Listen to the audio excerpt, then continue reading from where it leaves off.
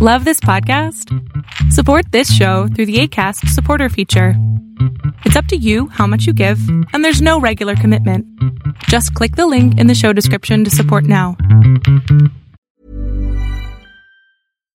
If you're looking for plump lips that last, you need to know about Juvederm lip fillers. With Juvederm Volbella XC and Juvederm Ultra XC, your lip look, whether it's subtle or bold, can last up to 1 full year with optimal treatment and no additional maintenance. Find a licensed specialist and see if it's right for you at Juvederm.com today. That's JUVEDERM.com. Add fullness to lips in adults over 21 with Juvederm Volbella XC or Juvederm Ultra XC. Do not use if you have severe allergies or a history of severe allergic reactions, or if you're allergic to lidocaine or the proteins used in Juvederm. Tell your doctor if you have a history of scarring or taking medicines that decrease the body's immune response or that can prolong bleeding. Common side effects include injection site redness, swelling, pain, tenderness, firmness, lumps, bumps, bruising, discoloration, or itching. As with all fillers, there's a rare risk of unintentional injection into a blood vessel, which can cause vision abnormalities, blindness, stroke, temporary scabs, or scarring. For full, important safety information, visit Juvederm.com. Normally, being a little extra might be a bit much, but not when it comes to healthcare. That's why United Healthcare's Health Protector Guard fixed indemnity insurance plans, underwritten by Golden Rule Insurance Company, supplement your primary plan so you manage out-of-pocket costs. Learn more at UH1.com.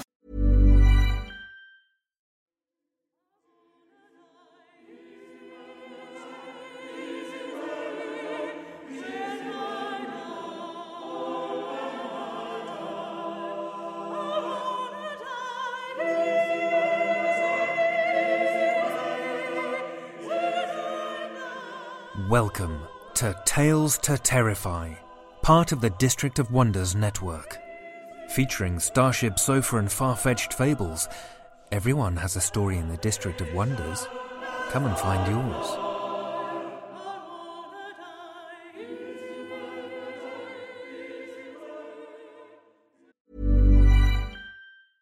Hey, I'm Ryan Reynolds. At Mint Mobile, we like to do the opposite of what Big Wireless does. They charge you a lot. We charge you a little. So naturally, when they announced they'd be raising their prices due to inflation, we decided to deflate our prices due to not hating you. That's right. We're cutting the price of Mint Unlimited from $30 a month to just $15 a month. Give it a try at mintmobile.com/switch. $45 up front for 3 months plus taxes and fees. Promo rate for new customers for limited time. Unlimited more than 40 gigabytes per month slows. Full terms at mintmobile.com. How would you like to look 5 years younger? In a clinical study, people that had volume added with Juvederm Voluma XC in the cheeks perceived themselves as looking 5 years younger at 6 months after treatment. Look younger, feel like you. Add volume for lift and contour in the cheeks with Juvederm Voluma XC. Reverse signs of aging by adding volume to smooth laugh lines with Juvederm Volure XC. For important safety information and to find a licensed specialist, visit Juvederm.com. That's JUVEDERM.com. Not for people with severe allergic reactions, allergies to lidocaine, or the proteins used in Juvederm. Common side effects include injection site redness, swelling, pain, tenderness, firmness, lumps, bumps, bruising, discoloration, or itching. There's a risk of unintentional injection into a blood vessel, which can cause vision abnormalities, blindness, stroke, temporary scabs, or scarring. Talk to a licensed specialist to find out if it's right for you. I'm Sandra, and I'm just the professional your small business was looking for. But you didn't hire me because you didn't use LinkedIn Jobs. LinkedIn has professionals you can't find anywhere else, including those who aren't actively looking for a new job, but might be open to the perfect role, like me. In a given month, over 70% of LinkedIn users don't visit other leading job sites. So if you're not looking on LinkedIn, you'll miss out on great candidates like Sandra. Start hiring professionals like a professional. Post your free job on linkedin.com/people today. Good evening, children of the night. Last week I mentioned the shakeup that Tales to Terrify has in its future.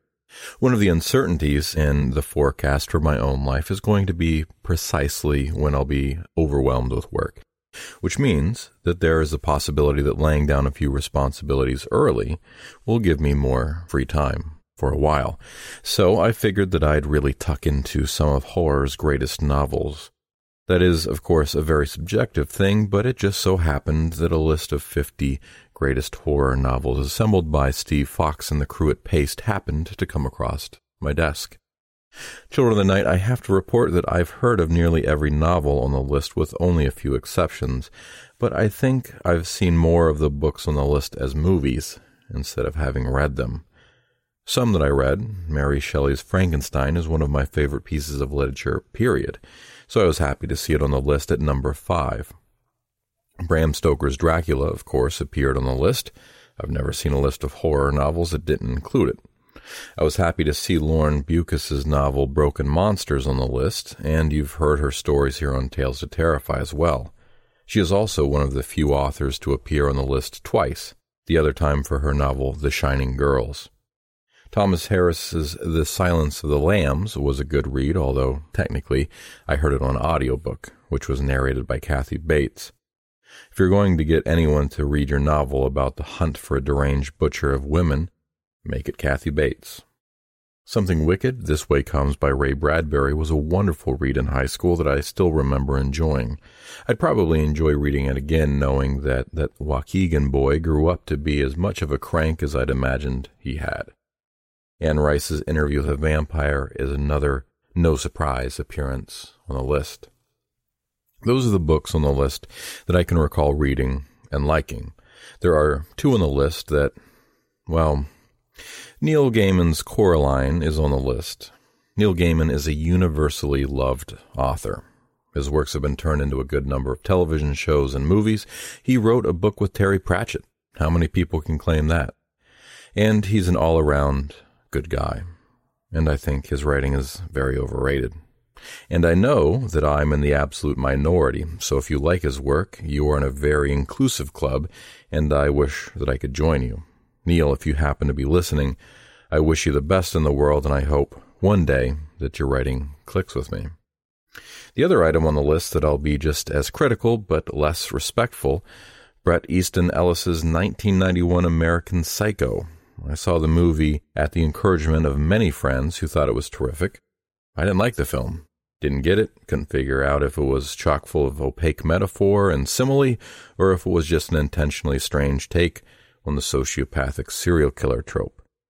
Finding myself in my social group in the minority on this one, I also decided that I must be missing something. So I read the book, and found my take on the book to be the same as from the movie, but amplified. I didn't like it, found it pointless, and am not interested in someone trying to explain it to me or to sell me on it. So, Children of the Night, I had a bit of a patch there about those couple of books. I didn't say all of that to simply bash an author, but more so to highlight preference and art. We have so many listeners that statistically we have at least one person hearing my voice right now that American Psycho is his or her favorite book. We can still be friends. One of the things that I've appreciated the most about working with Scott Silk on this podcast is his return to Larry's practice of airing classic horror from time to time. For the stretch of time where this was a one-man show, I didn't do that. On a quick glance over the back catalog, my eyes didn't fall on any classic horror pieces that I picked to have narrated and aired. Scott remembers that and likes to honor those who came before us that wrote great fiction. The list of those 50 greatest horror novels that I'll be working from to acquaint myself further with our favorite genre in a longer form has been applied to my favorite library's hold list. The first item to come up, likely because it is in the public domain, is Henry James's The Turn of the Screw. It shows way up on the list at number 10 and is probably one of the shortest reads on the whole list, coming in at about 100 pages. I'm about 85% of the way through the book so far, and I'm at a loss as to why it's on this list. The protagonist is a woman who bounces from professional integrity to hysterics to tenacious bravery to vague anxiety about her situation. So far, she reads to me like if the patriarchy needed a leading lady, because I've now seen this piece on other collections of the greatest horror novels. I know that many of you must like the story as well, and unless the last chapter has a mind-blowing twist on the whole story preceding it, I'm going to not like it. And at the heart of my time as both a listener then a narrator, editor, and finally host of Tales to Terrify, is the variety of stories I've listened to with you. Years ago, when our friend Cher Eves was the editor for the podcast, she sent me a handful of stories that I didn't care for. But I narrated them for the show all the same. Some were fantastic. I conclude all of that by saying that from the feedback I've received from many of you, I know that we've aired some stories that didn't resonate with everyone, and some that we couldn't get enough of. I'm happy that I was with you for all of that. Horror's short fiction mixtape. We've got some of that fiction for you this evening. Gerri Leen lives in Northern Virginia, not far from where I live, and originally hails from Seattle. In addition to being an avid reader and an at-times sporadic writer, she's passionate about horse racing, the racing part, not betting, tea, whiskey, handbags, and art. She has work appearing in Nature, Orson Scott Card's Intergalactic Medicine Show, Daily Science Fiction, Grievous Angel, Grim Dark, and others, has edited several anthologies for independent presses, and is a member of SFWA and HWA. See more at www.gerrileen.com. Links, of course, will be in the show notes. Children of the night, lend me your ears for Gerri Leen's She, a Tales to Terrify original.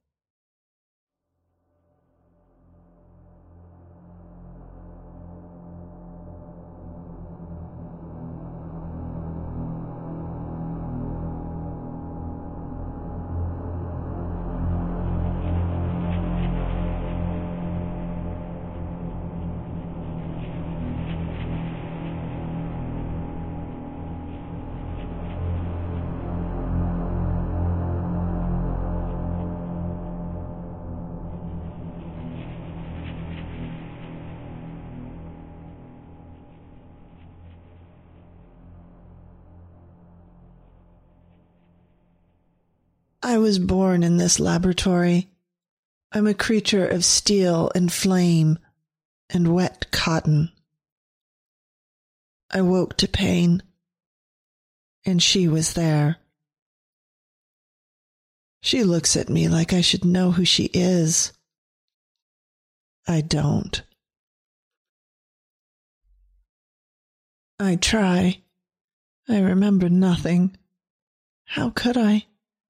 I was born hours ago, and yet she sits and stares at me, asking me questions I can't answer. I say I was born, and yet to be born is to be a child. I'm not a child. I don't think as a child, or so she says. I don't remember how children think, or speak, or play. Play? Do I remember play? No. She showed me a book with pictures of children playing with a doll with red hair and dressed in green velvet. But the children in the books were playing with blocks. Do I have a doll? It's all right, she says, smiling in a way I don't understand, her hand warm on mine. Hand. How do I know this word? How do I know how it should feel? Cold or warm, soft or hard? Why does her hand feel so good on mine? Why do I think it should be other places on my body? Are you my mother? The children in the book had a mother. She laughs. Oh, heavens, no. I'm not that much older than you. Come see. She leads me down to a looking glass that hangs at the far end of the laboratory. She says I'm beautiful, and I take her word for it. We don't look alike, she with her little glasses and pulled back dark hair. My hair is blonde and wavy and hangs wild around my shoulders. My eyes are green while hers are brown. Chocolate. I reach out to her reflection and touch her eyes reflected in the glass. What is chocolate? She smiles. Your favorite. My favorite what? Her smile dies. I'll get you some soon. So it's something you eat? Or drink. You like to drink it. I nod, but I don't remember drinking it. I only remember water. Just hours ago when I woke screaming, my flesh on fire, and she was there wrapping me in cool, wet cotton, letting me sip water from a cup, murmuring that I was back. Where did I go? Would one not have to leave to come back? I'm thirsty, I whisper, and I hear an echo of that in my mind. Have I said that before? I begin to cough and look down at my hand in alarm. It's fine. Just a hand, not covered in red. Why was it red? She makes a face that somehow I know means she doesn't want to speak of this. It was red. She turns us away from the mirror. Let's get you some water. I think I hear her add, my darling. So I ask, am I? She turns. Your darling? The words are familiar, like her hand, like the expectation of blood. Yes, red is blood, blood on my hand, on the handkerchiefs, on the bedclothes. Oh. She pushes me into a chair, hurries to the pitcher and pours more water. The sound is so familiar. I close my eyes and feel the soft touch of bedclothes, hear her gentle murmurs as she pours soothe on me. You've done this before. Yes. She holds the glass for me, and that, too, is familiar. Always, she whispers. I will always do this for you. I wake in a bed this time. She's sitting in a chair by the window, gazing out, and the sunshine lights up her hair, giving it a red tinge. Like the doll. Why do I remember a doll? She put me to bed in this room last night, tucked me in and kissed me on the forehead. Sleep well, my dearest, she said, and then she handed me a glass of water. Water that tasted strange, but strange in a way that I know. You drugged me. I struggled to sit up, and she's at my side in an instant. Only because you were fighting sleep and your body desperately needed to rest. You've been through a lot. I frown. What could I have possibly been through? I was just born. I look around the room and see a doll sitting on a low dresser. The doll. She brings it to me. Do you like it? It's mine. I say this and I know it. Somewhere in the deepest part of me, even though it makes no sense. She smiles. Miranda. That's her name. I touch the doll's red hair and trail my finger along its porcelain cheek. Then I look at her and ask, What's my name? Isabel. She says it with such emotion, heavy and dark, but her eyes are so soft. What's your name? Mary. She takes the doll from me. Let's put this back where it's safe. Is it not safe with me? Of course it is, she says gently. But when she puts the doll down, I see one of its legs flop strangely. She has to fiddle with it to make it sit as it had been. There, safe as houses. That saying, she's said it before. I look down at these buttercream-colored sheets, at the coverlet in cornflower blue. The bed is made of some dark wood, ebony, I think, but I have no idea how I know that. Let's get you dressed for breakfast. It's a big day today. Your first whole day. I slip out of bed and let her help me with the complicated clothing. She names each piece as she slips it on me. Stockings, drawers, chemise, the corset. How uncomfortable this thing is. And she says she is lacing it loosely. Then the bustle, the camisole, and petticoat until, finally, a skirt and bodice. She kneels and puts small boots on my feet, brown, to match the ivory and brown pattern of my skirt. There, aren't you a sight for sore eyes? I touch her cheek beneath her glasses and check to see if her eyes are indeed sore. They don't appear so. The deep brown, chocolate, yes, that is how I cannot help but think of them, seem happy as far as I can tell. And she laughs. I've made all your favorites for breakfast, Isabel. How do you know them? I know everything, dearest. She takes my hand in hers, bends down and kisses them, and my body tingles as I seem to remember her lips in other places. I've memorized every detail.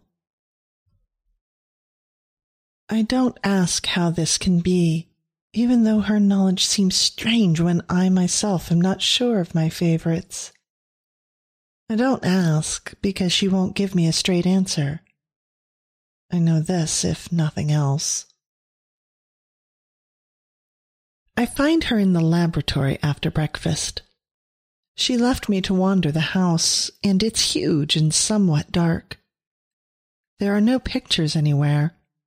No photographs, I mean.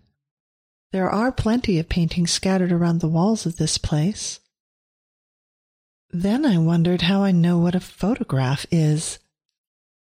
I can picture one, a hazy image of Mary and me, taken... When? Is this a memory I have concocted? She's sitting at a steel table, a white cat lying stretched out before her. Is he ill? I hurry over and feel a pang as I look at him. He is. She doesn't stop me from touching the creature, and he sniffs my hand, then rubs his cheek against it. What a sweet animal. He lets out a small cry, and I lean down. What is it? He licks me, his scratchy tongue making me laugh, and I say, Snow, stop it. How do I know his name? I look up at Mary, and she closes her eyes for a moment. Snow's sick, Isabel. What's wrong with him? He's dying. She pets him gently. I can fix him. You can help me. But he's dying. Dying is dying, isn't it? I can fix it. Now, will you help me? She's agitated in a way I've not seen before, so I murmur, Of course. She picks the cat up, carrying him to a different steel table, the one that I first awoke on. Hold him while I give him something to calm him. I pet the cat as he purrs, and I can hear the catch in his breath as he cuddles into me. She motions for me to lay him down, and I do, holding him while she injects him with a large needle. He cries, but then goes still, his eyes half-lidded. Snow, Mary says, I do this for so many reasons, my loyal friend. She reaches under the table and brings up straps that she lays over him, tightening them above his shoulders and hindquarters. She nods to the next table and hands me a bottle. A roll of cotton lies on the table. Soak the cotton in this. It is diluted carbolic acid. We will need to cool him once this is done, and relieve his pain. I put the cotton in a small bowl and pour the liquid over it. The smell is familiar. It was what she wrapped around me when I woke to fiery pain. Move back, Isabel. I step to the other side of the table and watch as a clear glass covering, like the top of a cake dish, goes over Snow. Mary walks to the wall, pulls down some large switches, and sparks begin to fly inside the glass container. Snow screams. He moves, but not much. Clearly, whatever she's given him prevents him from getting up, but not from making it known that he's in pain. I close my eyes, suddenly assailed by the memory. Fire through my whole body, and the pins and needles feeling of a limb gone to sleep, only all over and so many times worse. Pain, and pain, and pain, and then this whimpering silence. Snow, I say, and my voice comes out as a sob. Let me help him. She flips the switches back, the sparks die down, and the clear box lifts off the poor creature. He's moaning, a low, horrible sound. I think I remember that sound. Did I make that sound? I grab the bowl, pull out the soaked cotton, and lay it over him, winding it around his body when he ceases to struggle, when he lays his head back, and the horrible keening stops. My dearest boy, I murmur as I work, all will be well. I look up and see that Mary is watching me with a look so gentle and full of what? Is that love? Is what I feel for Snow love? Can I feel love? I'm new to this world. I know things I should not, yet I don't know other things, such as why her smile makes me feel safe, why the touch of her hands as she comes to help me, and the feeling of her breath on my hair moves me so. She grasps my shoulder for a moment, then goes and gets a strange contraption that fits into her ears, with a small bell-like thing hanging down from the other end. It's a stethoscope. She takes it off and puts it on me, the ear bits sinking slightly in, and she holds the bell against my chest. I laugh at the sound. That's your heart. She touches my cheek, and I hear my heartbeat become louder and faster. I swallow hard, take the earpieces out, and hand her the thing. She puts it on again and listens to multiple parts of Snow's body, then begins removing the cotton. Too little of this carbolic acid treatment and he feels the pain. Too much and it will cause him more. It's a balancing act, getting it just right. She picks the cat up and carries him upstairs, and I follow her. She gestures with her chin to a chaise. Sit. You can hold him. He'll like that. I recline in the chaise and hold my hands out. She gives him to me gently. Then once we are settled, covers us both with a light blanket. Rest, my darlings. What is love, Mary? I gaze up at her, and I imagine my heart begins to beat harder again as she leans down and puts her lips against mine. A soft touch. A short one, too. This, my dear, this is love. She touches Snow on the forehead, rubbing on the bridge of his nose, and I hear him purr. He's happy to be back with us. Back. We all seem to come back. You said I was back. I did say that, Isabel. You and Snow. Life is very good indeed. We're outside having a picnic. Snow romps around us, chasing birds and stalking squirrels. We laugh as he fails to catch anything, and he tears around us, finally collapsing on the blanket, his chest heaving. He's the best company, Mary says, and I smile and pet our white terror. He licks my hand, then rolls and looks at Mary as if to say, You too. We both laugh and share a look of pure affection, I think. I know that I don't know this woman well, but deep inside me I feel so much regard for her. Love, I suppose. She has taken such care of me, and her tenderness so dear. I love you, I say into the silence, and her expression changes to one of pure joy. I love you too, Isabel. I always have. I always will. I pull her to me and we kiss over our cat, who rolls and kneads my leg as if to say, I'm still here. When we pull away, she grins at me. That was nice. She strokes my face, the feeling bringing up more of the warm feelings. And I didn't have to make the first move. I very much like that. I laugh. I am a wanton woman, clearly. You are free and innocent, dearest. You've never been wanton. It is one of the things I love most about you. You love only me. I frown. And for a moment her look changes to one of wariness, and she swallows visibly. Have I known anyone else? I ask. Other than the servants who come and go, changing frequently since none of them seem to meet Mary's exacting expectations.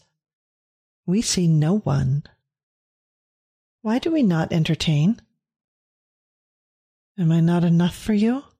Her tone is light, but her expression isn't. I'm just curious. How can you know how I behave, how I am, if I've only just been born?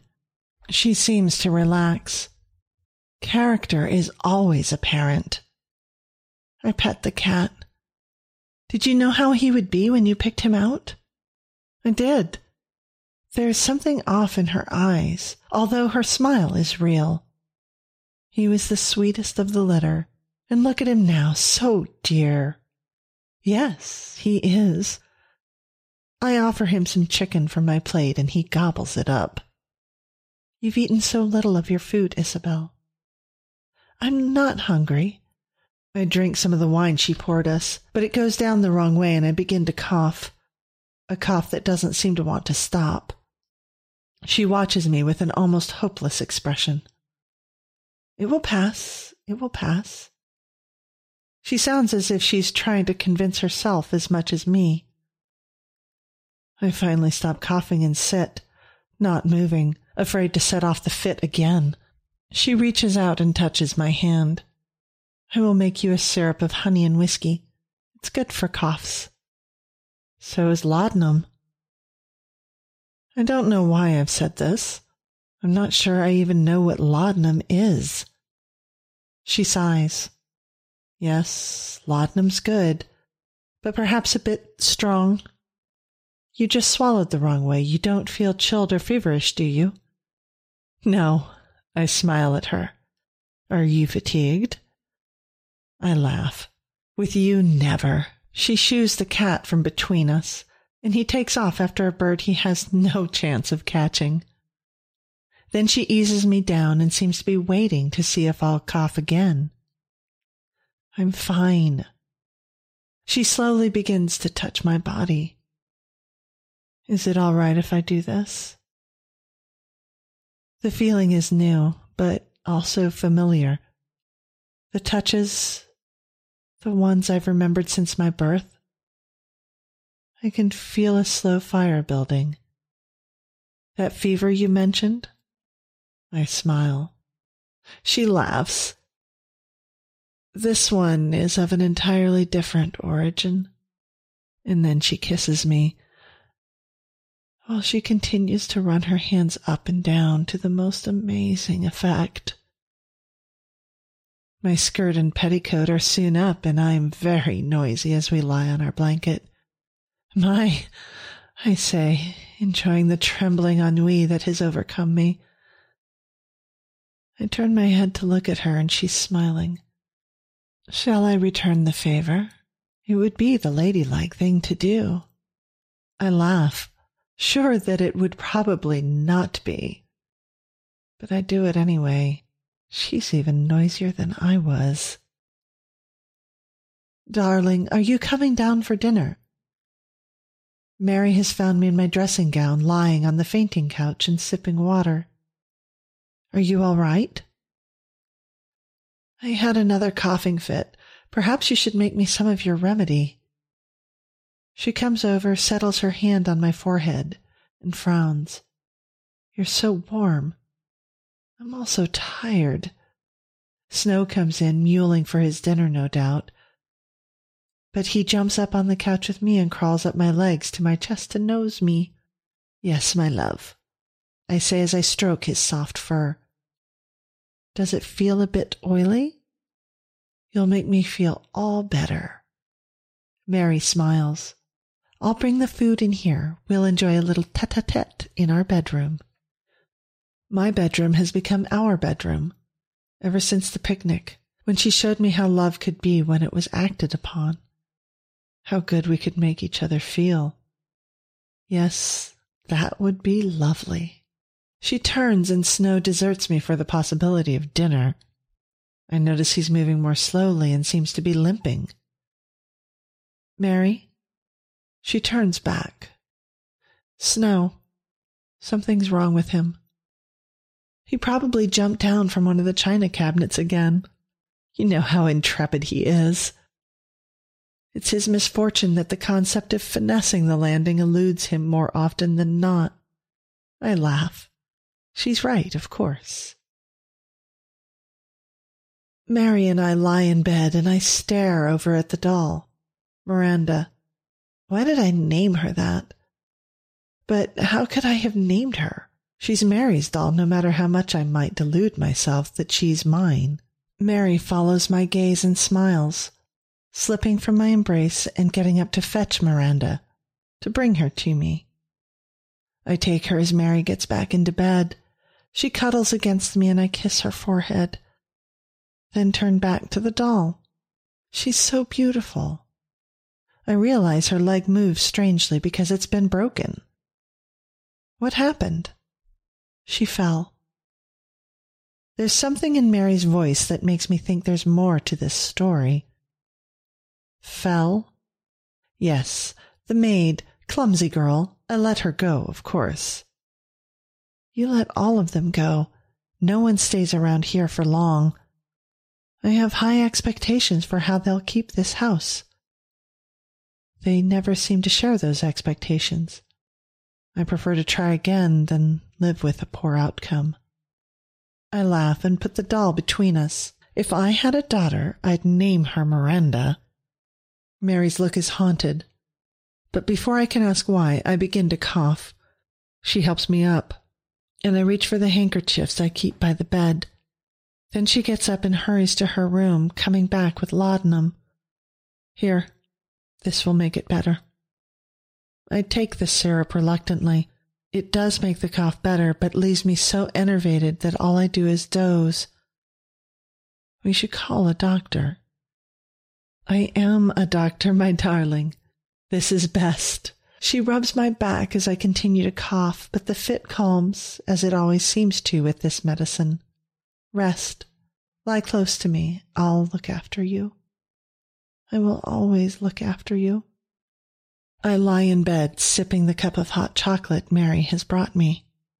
Snow lies on the coverlet, his eyes only half focused. His breathing as labored as mine has become. He's sick again, I say, and she nods. Your procedure didn't heal him. It did, for a time. She reaches over to pet him, and he presses his head against her hand. I love him so. I know you don't remember, but he was ours. We got him from a farmer who had a basket of kittens on his wagon. We picked Snow out, not just I. He was the sweetest of the litter. He loved us both so much. I frown. I have no idea what she's talking about. When did we do this? He's 9 now. We got him when he was but a few months old. 9 years? We've been together that long, but how? I don't remember. I know. She pets Snow, and he rolls over slowly, clearly not an easy movement for him. But he seems to want to let her rub his belly. I'll fix him again. Each time he lasts a little longer. But he's only been with us for a few months since you fixed him the first time. Not the first time. and when I started working on him, he only lasted days. She meets my eyes. He seems to remember less and less each time about this place.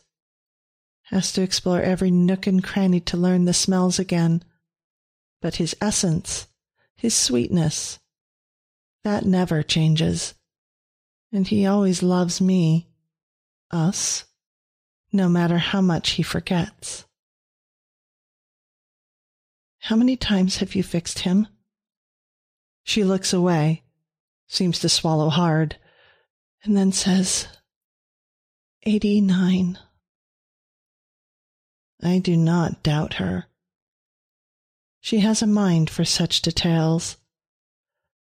I meet her eyes and see a sadness in hers, but also an openness that isn't usually there. I realize she's not hiding anything anymore, and a chill runs through me. I put the cup back onto the saucer. And me? You've done it to me, haven't you?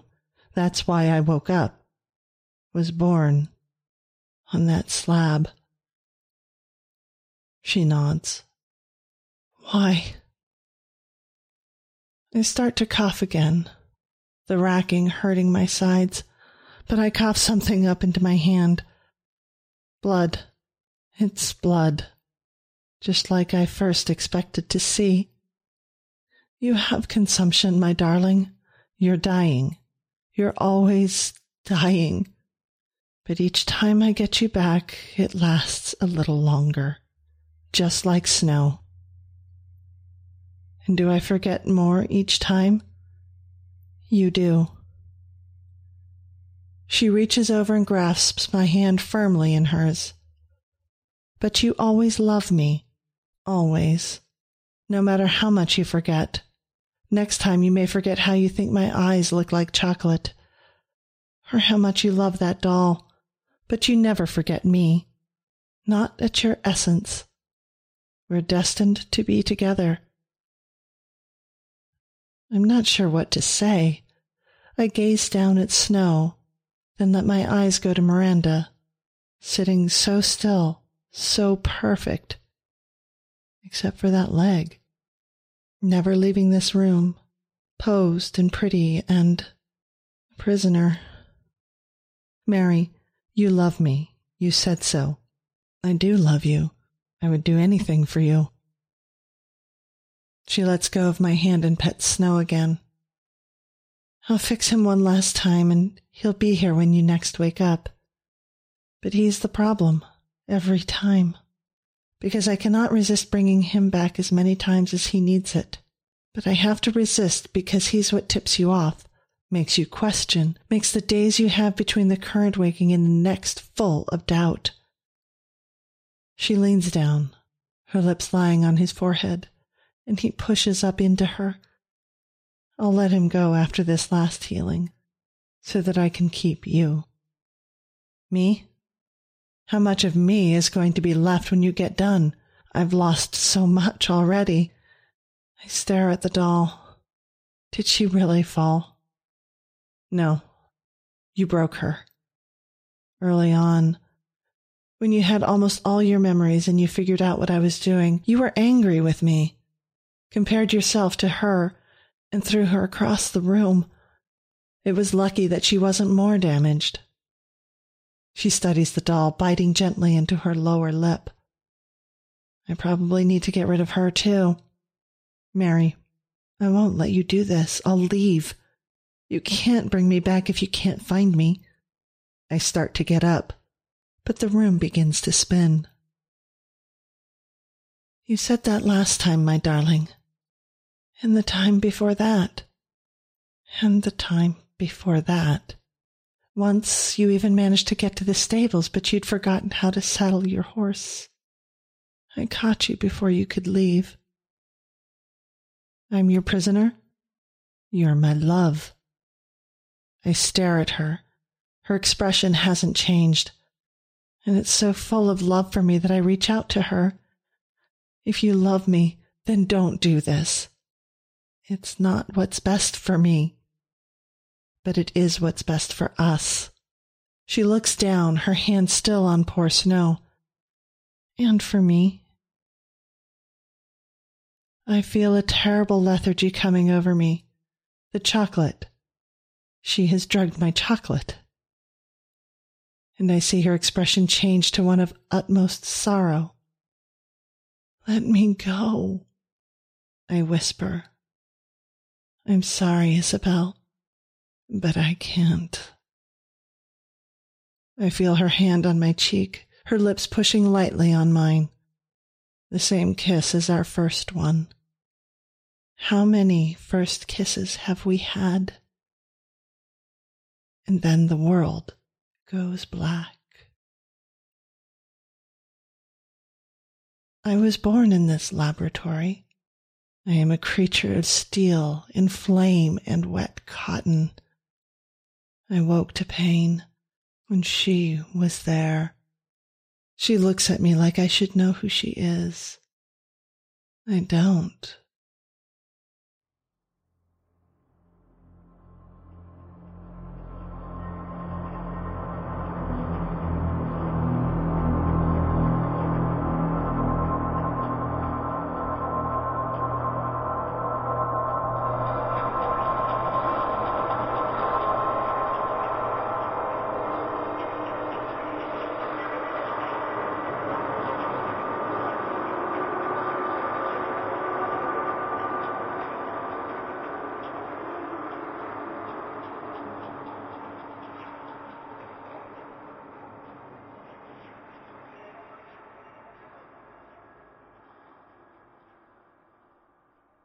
That was Gerri Leen's She, as read by Josie Babin. Josie has a deep love for all things terror. That is why she chose an abandoned foreclosure as her first home purchase. When not hanging drywall or convincing herself that the noise she heard was just the house settling, she can be found in a lab convincing stem cells to cure diseases. In between times are filled with playing outside in the San Diego sun, imposing snuggles on her 2 cats, and sometimes even her human companion. Narrating stories is a special treat that she enjoys immensely, and she hopes you enjoy listening to them. As always, thank you, Josie. That'll be our show for the evening, Children of the Night. Visit our Patreon page in the links below, and don't forget to like us on Apple Podcasts. Our show is produced by our editors Scott Silk, Seth Williams, and Drew Sebastini.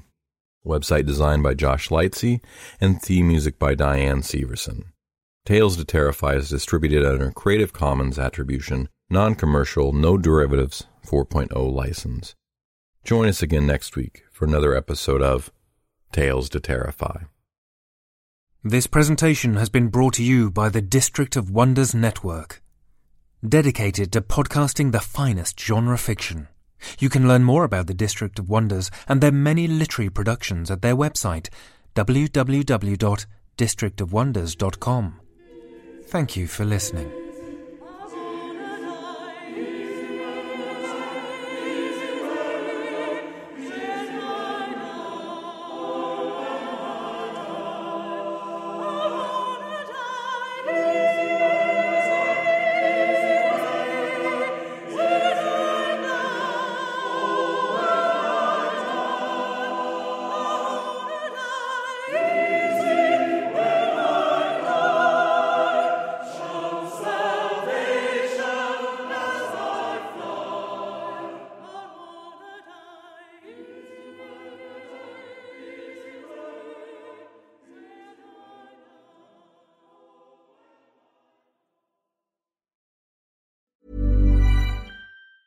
Normally, being a little extra can be a bit much, but when it comes to healthcare, it pays to be extra.